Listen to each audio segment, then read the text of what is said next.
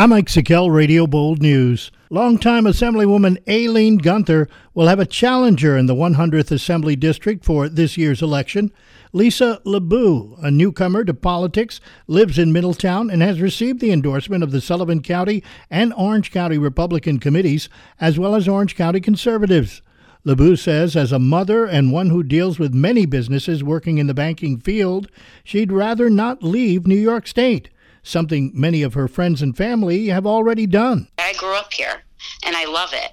And it's one of the most beautiful places. But it's, the affordability is getting to be unaffordable up here. The government overreach, putting the pandemic aside, but that made it worse. Just been increasingly getting more and more involved in our lives. Meanwhile, incumbent Assemblywoman Aileen Gunther says she's in the race to continue helping constituents in her district. Of course I'm running, and I'm going to run and continue to enjoy and work for the people of Sullivan and Orange County. I love my job, and I work with great people in my office, and I know that our office has done a tremendous amount, whether it's capital money, passage of legislation, food for our folks through the pandemic. Gunther began her political career in 2003 after being elected in a special election following the untimely death of her husband, Assemblyman Jacob Gunther. A 24-year-old Ohio man has pled guilty in Sullivan County Court for illegal possession of a loaded gun. District Attorney Megan Galligan announced that Kenzel Griffin of Cleveland, Ohio, pled guilty for his illegal possession of a loaded and operable 9mm Glock 19 pistol.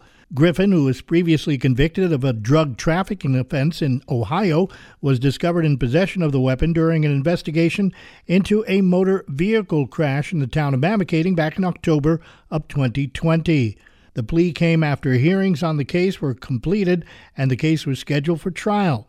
Griffin expected to be sentenced to 7.5 years in prison to be followed by 5 years of post-release supervision. Sentencing is scheduled for May 19th. And Town of Fallsburg Police Chief Simi Williams, along with District Attorney Megan Galligan, yesterday announced the indictments of 24-year-old Savannah Rubano and 26-year-old Brian Osinski of Woodburn in the death of a 2-year-old child. It's alleged that Osinski acted with depraved indifference to human life, causing the toddler's death. Rubano indicted for crimes including manslaughter, criminally negligent homicide, and endangering the welfare of a child, accusing her of criminally culpable conduct resulting in injury and death of that child. Both were arraigned before Sullivan County Court Judge Jim Farrell and remanded to Sullivan County Jail, Osinski without bail and Rubano in lieu of bail. That's what's happening. I'm Mike Sikel, Radio Bold News.